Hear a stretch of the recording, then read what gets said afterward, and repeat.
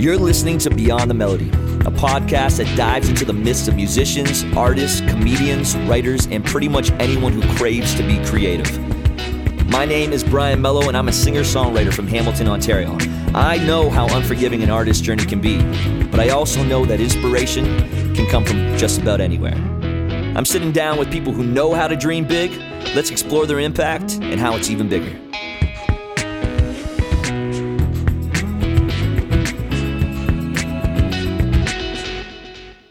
Hey everyone, welcome to another episode of Beyond the Melody. On today's podcast, we have 1/3 of Juno Award-winning vocal trio, The Good Lovelies. This singer-songwriter just released her first solo album a few months ago called Everything at the Same Time, and her storytelling, beautiful songwriting, and amazing voice will definitely take your breath away. I am talking about Caroline Marie Brooks. Caroline, what is up? Hi. Thanks for having me. Absolutely. Thank you so much for being a part of this. I was just telling you right before we started, I took the drive from Hamilton to Toronto and I put on the album. I was listening to it here and there, but I don't know about you, but I love to kind of drive and really sort of take it all in. That's where I love listening to my music. And I listened to it almost like 2 times over. And like I said to you off air, it sort of reminded me of like early morning coffee, just like warm for the soul. Just, you made me very calm. You have such a calming voice. I think you alone could take care of all this anxiety that we all have. Can it take care of mine? Nope, I'm sorry. But it's such a beautifully written album. Why did this feel like the right time to put something of your own out? Well, I'm glad you said that because I did write a lot of the songs in the morning. Really? There's even a lyric in one of the tunes where it's like, I'm waking up and my kids are downstairs with the TV on. That's it's right. like actually just literally describing my setting of writing songs where, you take the moments you can. And for me, that's usually when the kids are watching TV.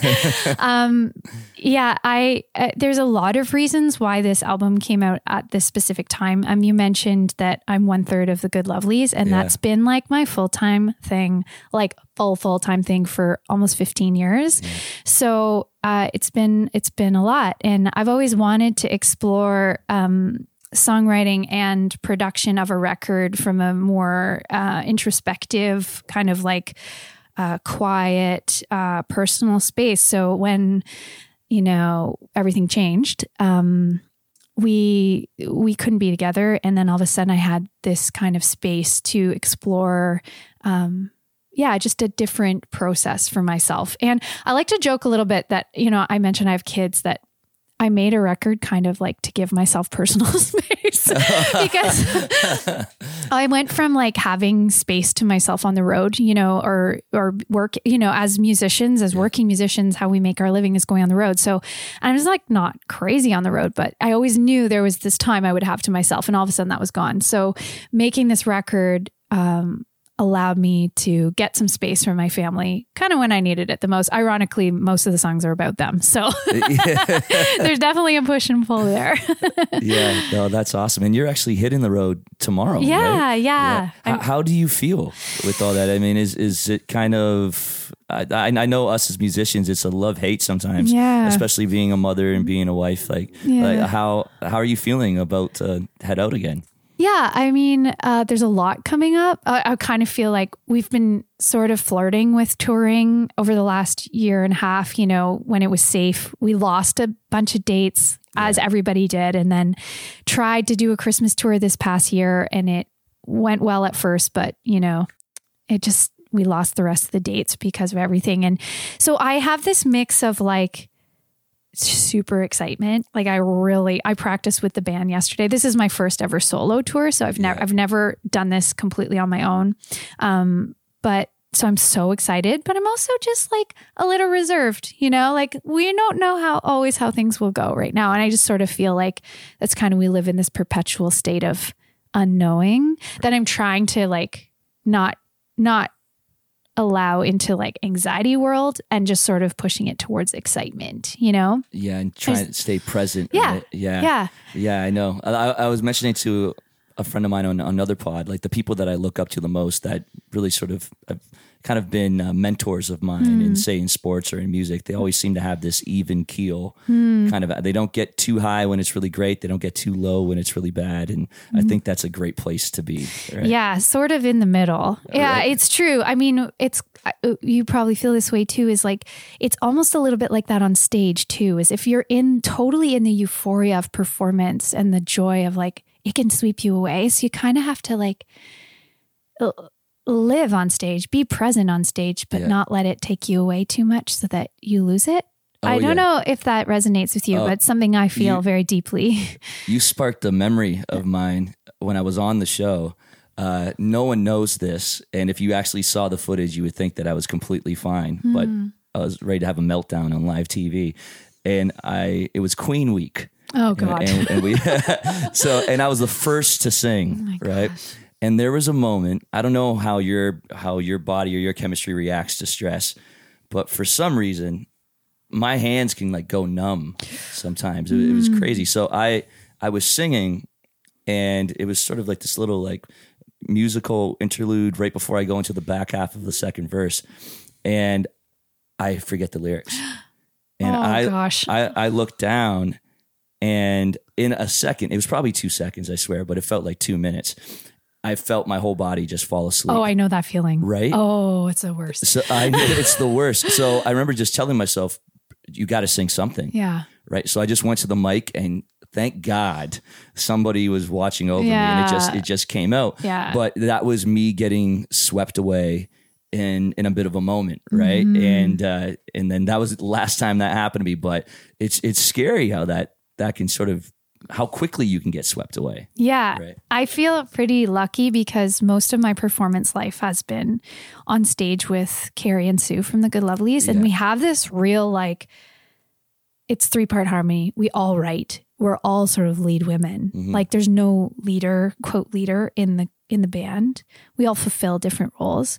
But my stress reactor on stage is tears. So I often will just feel myself welling up if I let myself be overcome by the emotion. This is, anyone who's seen me play has probably seen this happen, but I've always been able to rely on Carrie and Sue, who know the lyrics to the song, and I'll just sort of look at them and they can take over, and I can find my way back when I move through it. So it's really interesting to be heading into this solo tour. And I've been thinking a lot about that part of performance, and I'm joking but not joking. I'm gonna have a cry jar on stage to charge myself every time I start losing it. Yeah. Especially the first couple shows, I could imagine, right? Well, and then you have family in the audience, and then everything changes. I love playing for strangers because I feel so free, but as soon as I have people I love in the audience, I'm like, oh God.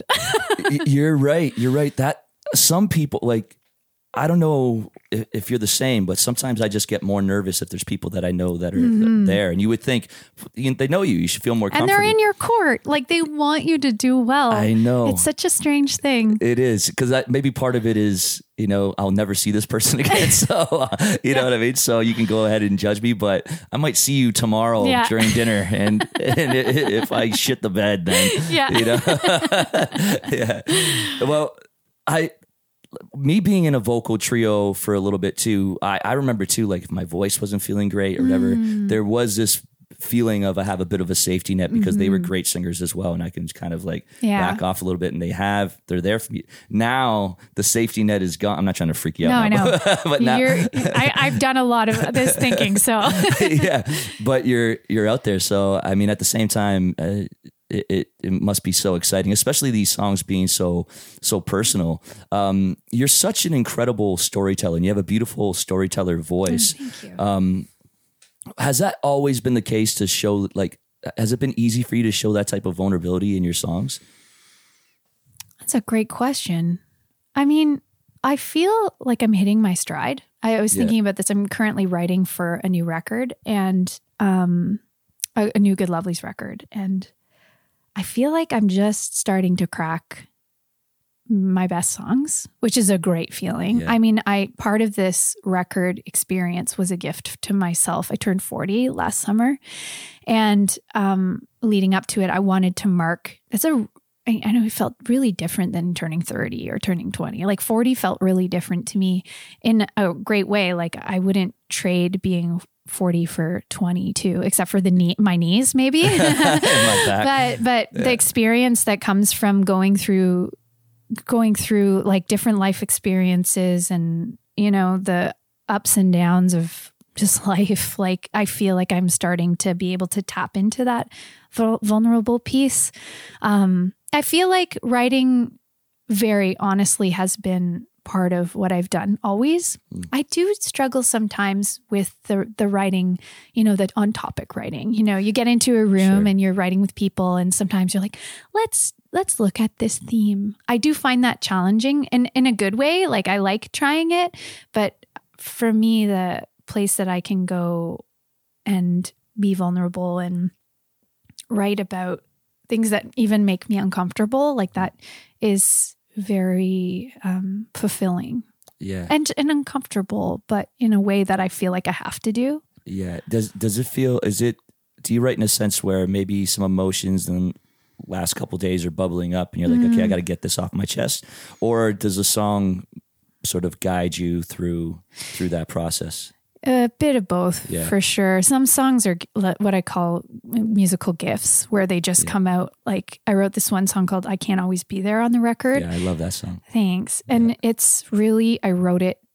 I dropped my son off at school and this thing happened, which you hear about in the song, where I was dropping him off and he really didn't want to. The teacher, right? Who was this amazing teacher, and she was trying to welcome him in and be sweet. And I could see, and he just started crying like he couldn't, and I couldn't do anything except sort of push him into the class. And I was so upset because this is the first time I'm sending my boy to school, my little boy, right? And so that song came almost like if I listen to the first voice memo I just came home and I started writing it, and I would say like 70% of those lyrics live in the song as it is. And those are gifts. Like that is true, like to me, channeling. And when those things happen, it's just like a miracle, you know, You're like, what just happened? And, so yeah, there's that kind of songwriting. And then there's the songwriting where you're just like, you know what you want to say, but it takes a lot longer. I don't know if that's the same for you, but I got a couple songs on this upcoming record that I love where they're going, but I'm still trying to crack the lyrics on it. That's the hardest part to me is lyrics. Yeah. And you basically write on your own for this, right? You don't do a lot of co-writing, do you? I mean, obviously with the Good Lovelies, but. Yeah. This record has one co-write. So they're all very, very much like written in my own personal space. So yeah. Did you do a lot of journaling or anything like that kind of help pull into these songs too? Yeah. So for this series of songs, for the first time ever, and this is directly related to the pandemic, I was home with my two kids who were doing virtual school. My husband was working. Yeah. It was really hard because I was kind of resentful of him being able to do his job. You know, he's like, oh, we're in a pandemic, so I'm just going to set up shop in the living room and do all my work on and you know, still have the same income. And it was amazing. Thank God we had that because it allowed us to be okay. But I was feeling a lot, and I was feeling like I had no personal space, and I was managing two kids, virtual school. So I started getting up early, like 6 a.m. early, which is not early for a lot of parents, Musicians. But for me, it was early. And I started getting up in the dark in the winter. And all of a sudden I had about 2 hours to myself. And that was something happened in that time where I was journaling like mad. But what it meant was whatever I was leaving on the page gave me space later for songwriting. And I know for a fact many of the songs on that record that came out in September are directly related to that act of getting up super early before the kids. And I've talked to a lot of creatives who do that, who spend the time in the morning first thing before they've digested the day, and they just spill their guts on the page. And it seems to be, it works for a lot of people. Have you read a book called The Artist's Way? I've read parts of it. Yeah. Okay. Yeah. I haven't fully read it, but I know that's one of the things they talk about. Me too. I didn't read it all, but I did take away the morning pages from that because I was feeling kind of creatively empty for a bit years ago. and to help get me through that process was the artist pages. And that the beautiful thing about that, maybe a little bit different than journaling, where you might go back to the journal and reflect on what you said. This was just let the pen move. Just whatever comes out, even if you repeat yourself, it doesn't matter. The whole point is writing and let the pen move, and then don't look at it at all. So just leave it behind. Just leave it behind and let it go. And that did help me for a bit. I fell off that habit, but that did help me it served its purpose for when I needed it most. Yeah. And it's just, I think it's catching those waves, and finally you catch a bit of a wave and then you're sort of back at it. Right. But I think more than anything, it might've just been trapped energy of 100%. Right. Yeah. So I think it wasn't that I was creatively blocked or anything. It was just, I was creating these barriers within myself. And then finally, once I started to let that pen move, I was able to get over that hump and get creative again. Right. Yeah. Well, some of my favorite songwriters will say, I'll write 10 crappy songs before I write a good one. Yeah. And I have to remember that because, I find sometimes that I'll start a song and I'll love aspects of it. But what I don't do is I'll just leave it instead of finishing it, and if I just finished it and let it go, it's a better act to do that than to just leave this unfinished song because you're self-censoring, Yeah. So that's really cool that you said the unblocking thing. I think that's like, as creatives, that is a really hard thing to overcome because sometimes we get caught up with the idea of who will see this or who will hear this, rather than just being like, that was something that I found liberating about writing these songs is I stopped thinking about my audience. And I was like, this is for me. I'm giving myself a 40th birthday present. Yeah. I'm going to do this record and it's for me. I'm writing these songs for me. And that was I don't think I'll ever go back from that. Exactly. I mean, I relate to that, and that's partly why I moved back home as well too, is I got back to sitting on my bed with my guitar. Like you said before, what's the subject? What's this? What's that? And you can really fall into that. Where's the bridge? So it's a pre-chorus sound like that kind of stuff. Does it fit this genre? Does it fit that? And I just wanted to get away from all of that as well too. I'm hitting 40 in August this year. So I'm joining the 40 club really soon. And as I get older, I want to be more authentic. I want to be more organic. I want to get back to why I fell in love with songwriting in the first place. Yeah. And it's that, I think you mentioned it before about not writing without a destination, and that's incredibly key. And I think listeners aren't stupid. I think they feel that. They truly feel that emotions. And I think people have to give listeners more credit. You know what I mean? And I think that's some of the frustrating things in mainstream radio for me as well too. Cause it's just it's the same sonics, it's the same subjects, it's the same sound. And it's I know that the overwhelming public don't want just that. No. It's about sharing your stories and being real, especially where there's so many veneers now in everything that we do. Right. Yeah. So I just hope we can get back to that more and more. Yeah, I think there's it's a challenge as a musician because I think there's room for both. Sure. But I've been talking to my kids a lot. My kids are 9 and 6, and we talk a lot about song structure in the car. And I listen to a lot more top 40, pop radio than I ever expected I would because... Yeah. Well, I will just put I will put iTunes on and then put a family road trip playlist and then we'll listen and it'll be all Dua Lipa and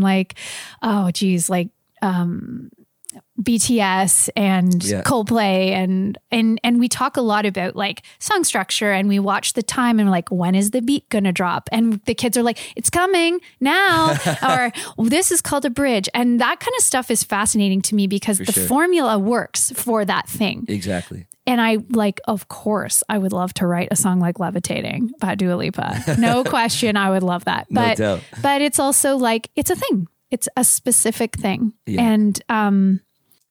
And there's room for both. And I'm just getting to a point in my life where I like the authentic thing because I feel the tunes that I am writing or contributing, I just want them to feel real.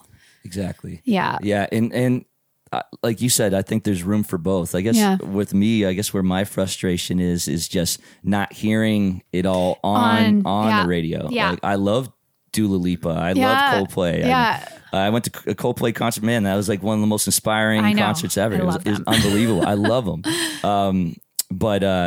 But being able to share some of this, especially singer-songwriter stuff, Yeah.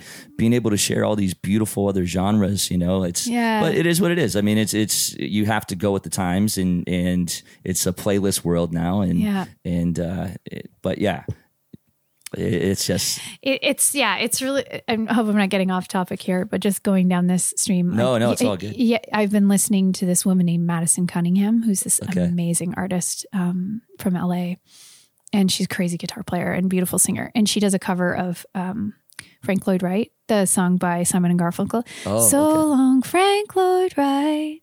And I was thinking about it, I'm like, this used to be on the radio, like Right? this type of music. And then we played it in the house, and it was in all of our heads for like 3 days. The kids were like, architects me coming. They were singing that like really cool, like the C section in it. Yeah. And I was just thinking, I'm like, there's got to be space for more kinds of music on mainstream. You know what I mean? Yeah. I mean, there's obviously benefits to streaming, but I feel like it's taken away some of that variety that we should be open to. Yeah. And I mean, even part of why I want to do the pod is like, there's so many great musicians out there. It's like, even in my own little world, can I put a spotlight on these fantastic artists, because, people need to hear these stories. Well, bless you. Thank you. Speaking of covers though, you decided to do, Odalali on the album, which I thought was really cool. What made you choose that cover to finish the album with? Well, I felt like nostalgically it fit in with the kind of songwriting about family and, there's like a nostalgic feel to the record. It's one of my partner's favorite songs, and he loves that Robin Hood soundtrack. Like that Roger Miller soundtrack is so good. Right. Just the Robin Hood, Disney movie. So it was a bit of a nod to him. It was a bit of a surprise to him too, because he loves that song so much. So it was a bit of a gift for him. Yeah. Are you hearing me, Colin? Just so you know. Just so you know. No, it felt like a good cover for that record. Awesome. Yeah. Well, one of my other favorite songs on this album is Night Drive, which you're going to perform for us shortly. There's a line on that song that really stuck with me, and hopefully I don't mess this up, but it was about filling up the silence. Yeah. Always trying to talk my way through it and filling up the silence, and that really resonated with me. Like, oh shit, she's talking about me. Because I'm guilty of doing that. And I think a lot of us are, especially with like, I have my phone right here, and I can distract myself, or I can go off and do this. And sometimes I don't know what it is. Sometimes I'm sitting there and it's too silent, and I'll find a way to fill it up. Right. I know that song has to do a lot with duality as well too, as far as just feeling so big or feeling so small all at the same time. Do you have trouble with that as well too, as far as filling up the silence? Yeah, I'm glad you brought that line up. I definitely feel in a lot of social settings, I try to play this role where I'm just like, oh God, it's very quiet. How can I fill this right now? How can I make it less uncomfortable? But yeah, and filling up the silence also has to do with like my own insecurities. You know what I mean? Like sitting with my insecurities as a songwriter, or as an artist, or as a mother, just as a person. Right. And sitting in silence is kind of just sitting in the discomfort of it. And I often will find ways to distract myself from that. Yeah. Yeah. I mean, and that really is the only way, right? Like, or, you'll find people, I've been guilty of this too, of like creating small problems, and filling up the silence that way. So I don't have to focus on those insecurities or on the actual real work that I should be focusing on. You know what I mean? Totally. No. So we're gonna have you play that song for us, which is gonna be a treat. So everybody, this is Night Drive.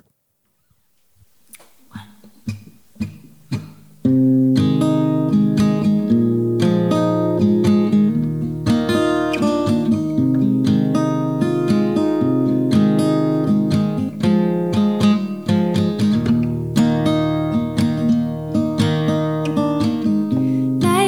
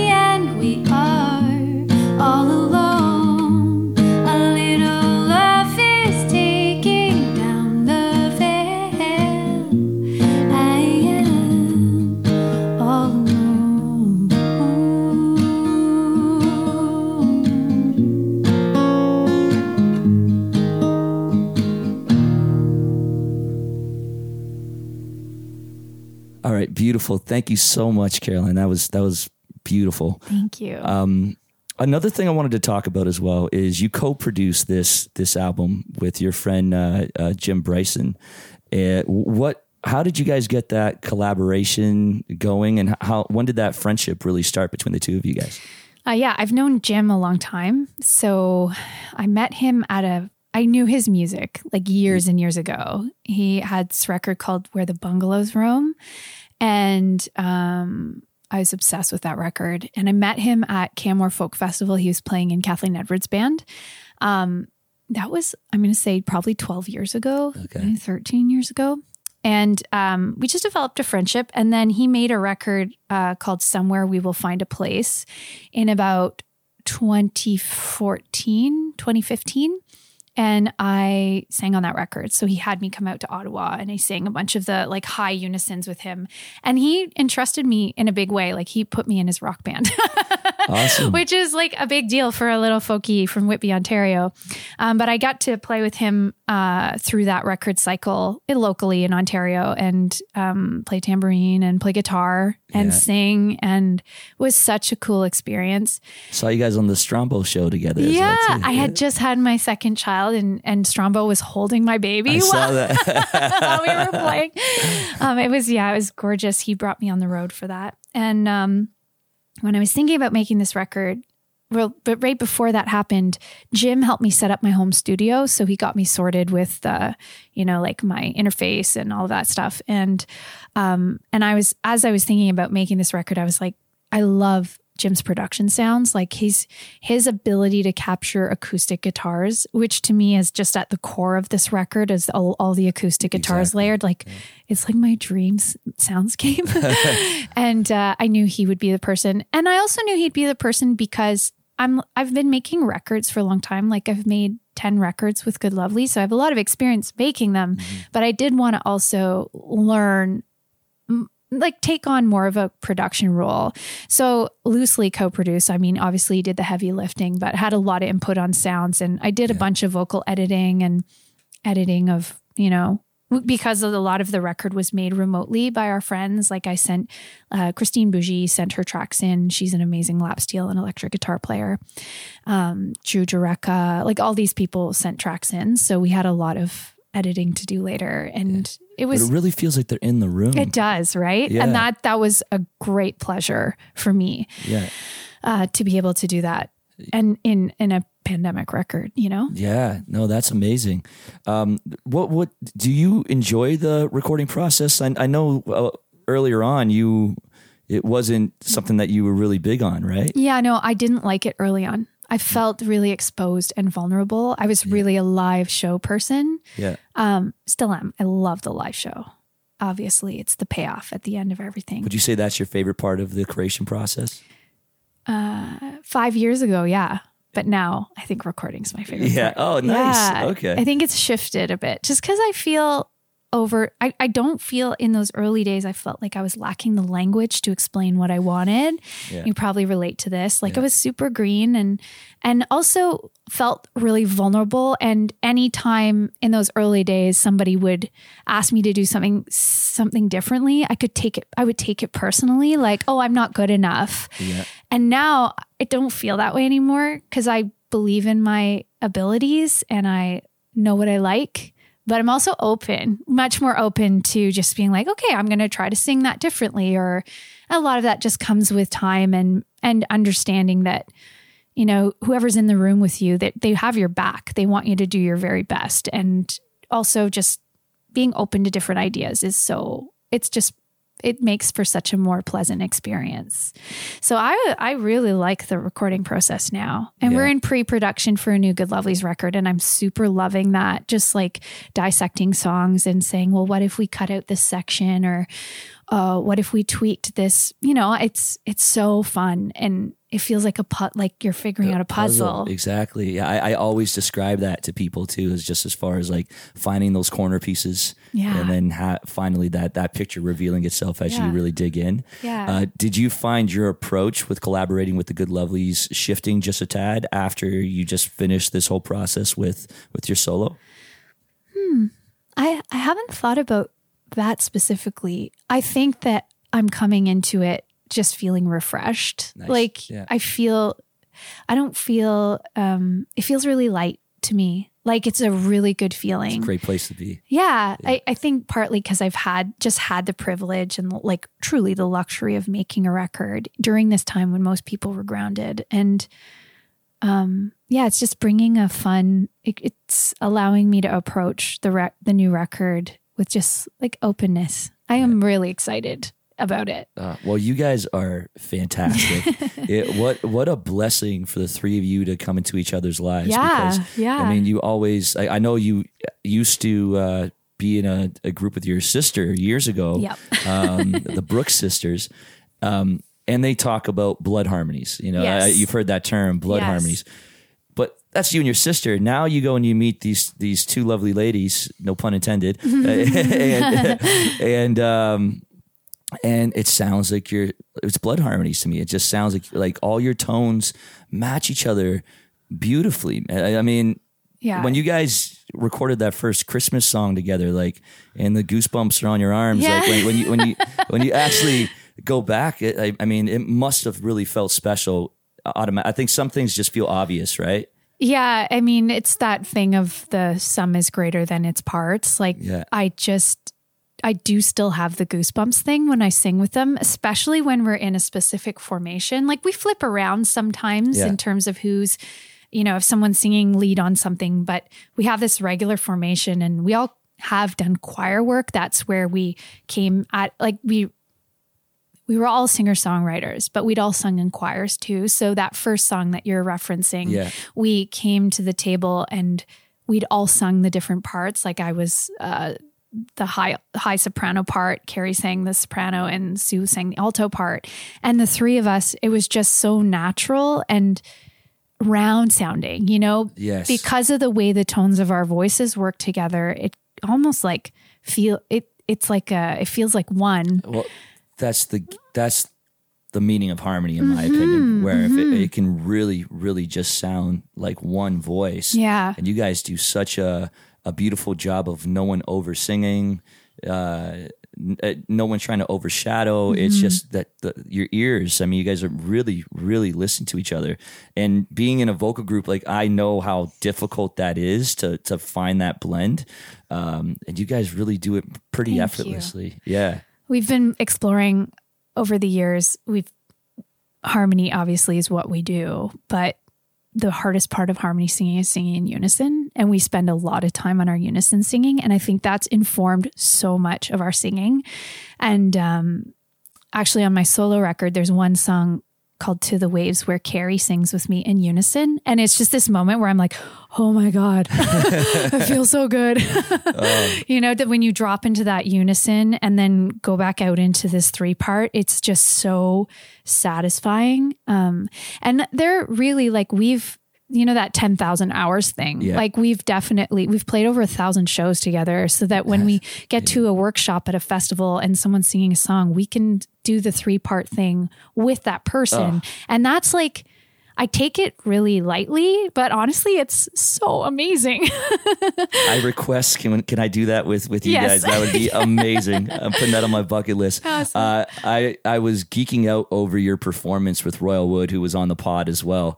And you guys did a cover of Because from the Beatles. And it was insane. Thanks. Like my brother and I were sitting down listening to it and just blown away because I just know how difficult that song is and the way you guys did it together. And I mean, Royal's awesome. Yeah, Royal's awesome. Yeah, as well too. That must have been fun.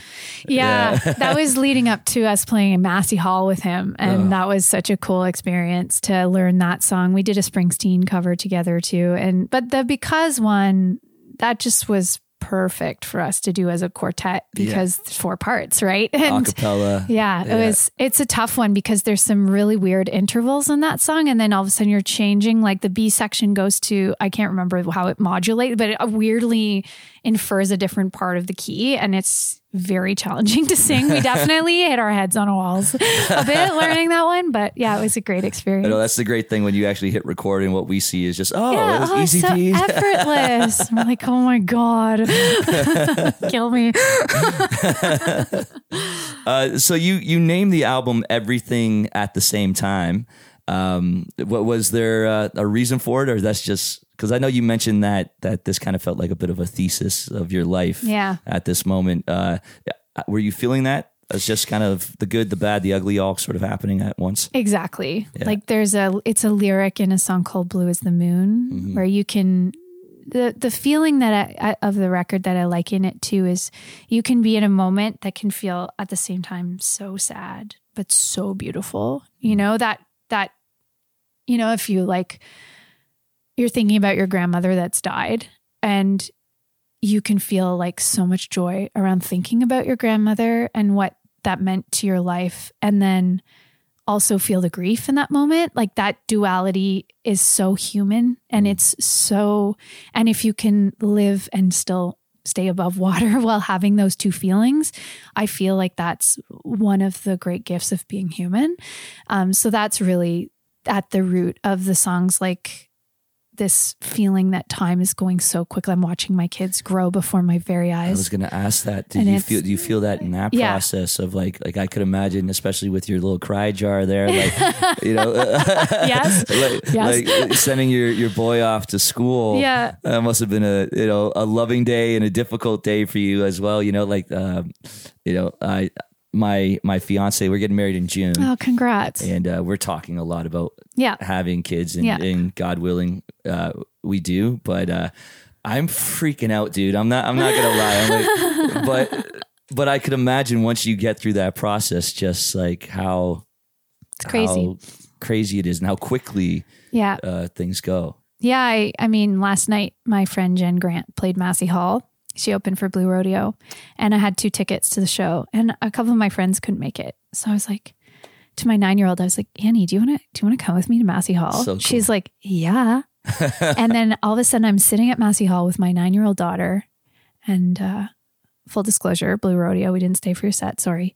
But we went to see Jen. And then afterwards, I'm sitting across the street in France having a milkshake with her. And I was just having this moment where I was like, here's my little buddy. Yesterday I was just, you were my baby. And now you're this little 9-year-old with all these ideas. And I know I'll feel that way when she's like 20. Like, what is that even going to feel like? But it just like staying present to it and being so grateful for it. And also it's like, it's a little sad, it's happening so fast and acknowledging that feeling and just being okay with it, you know? So all those sentiments really are living in these songs for sure. Yeah. Can't wait to sing them in front of my kids on Friday. It's going to suck. Where's your first couple shows?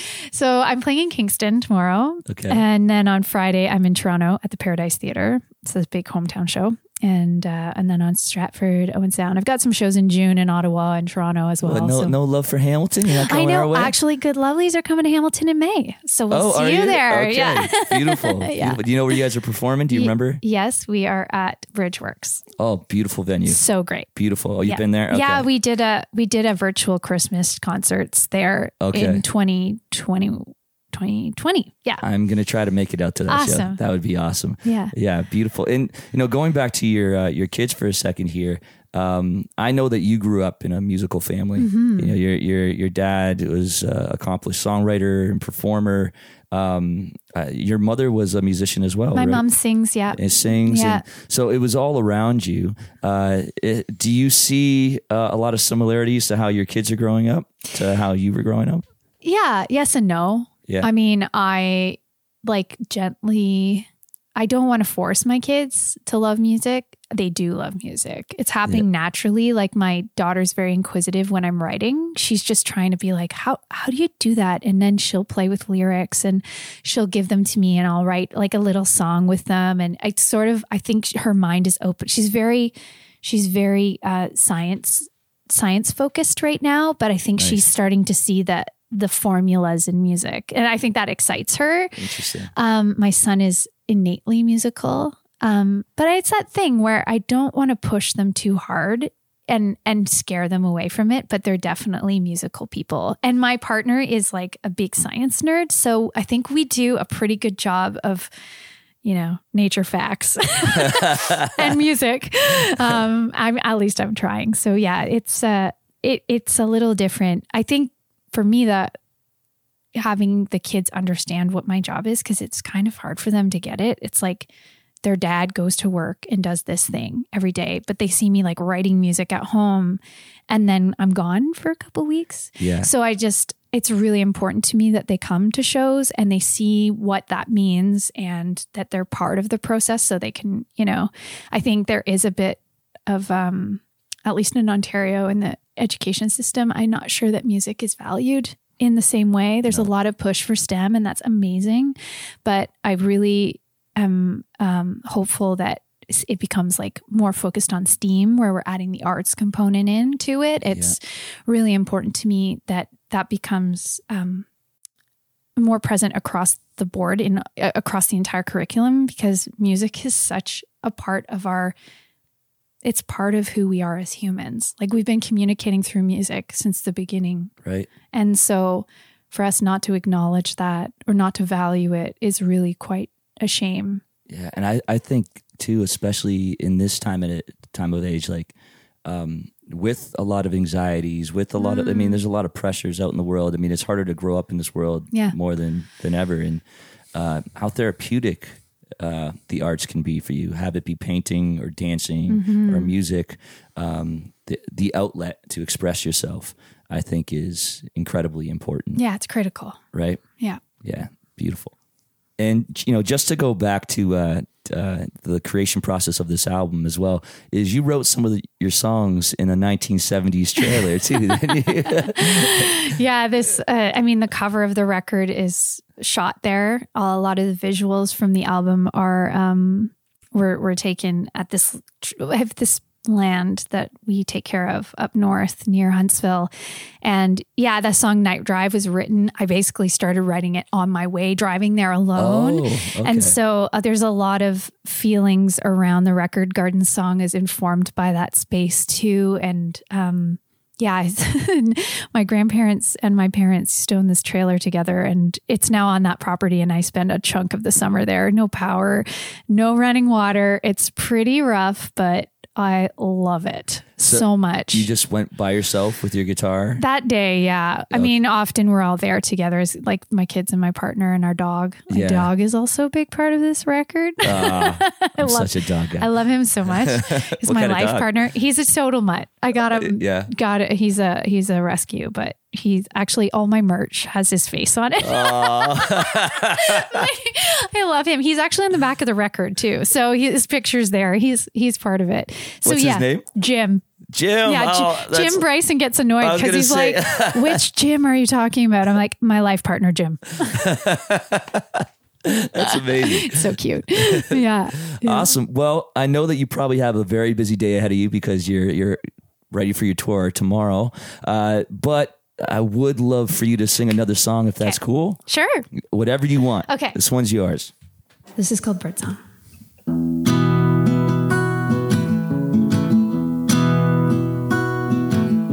It's not first light and well past on. The kids are downstairs with the TV on. I sit up in bed to carry on. Better hear the birdsong. April's gray, the softest light. I see through the sleep I couldn't find last night. Look how beautiful it is outside, but I'm stuck on the inside.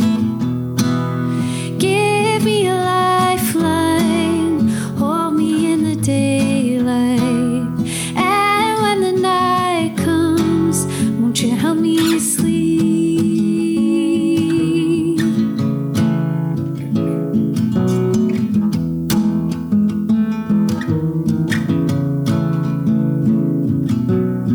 I awoke with this in mind.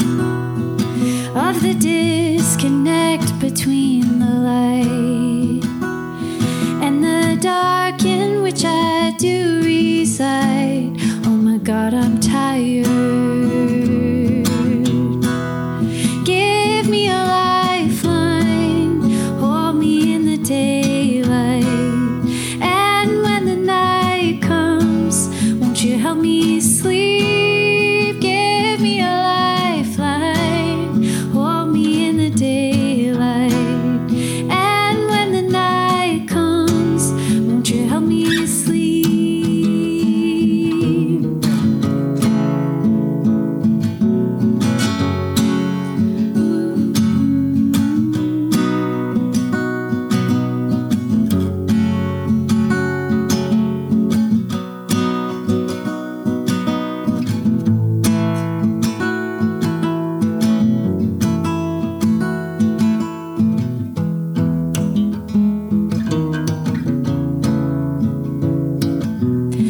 Birdsong, blessed sign of spring.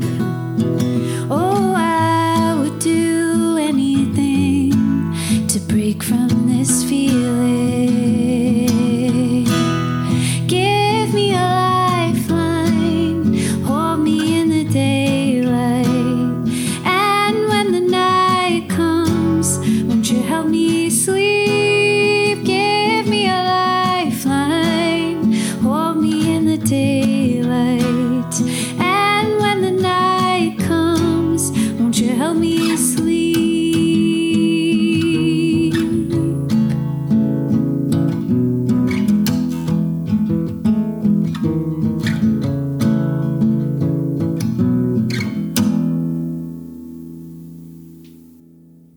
Caroline, that is so good, man. Thank you. Oh, you're such a talented singer-songwriter.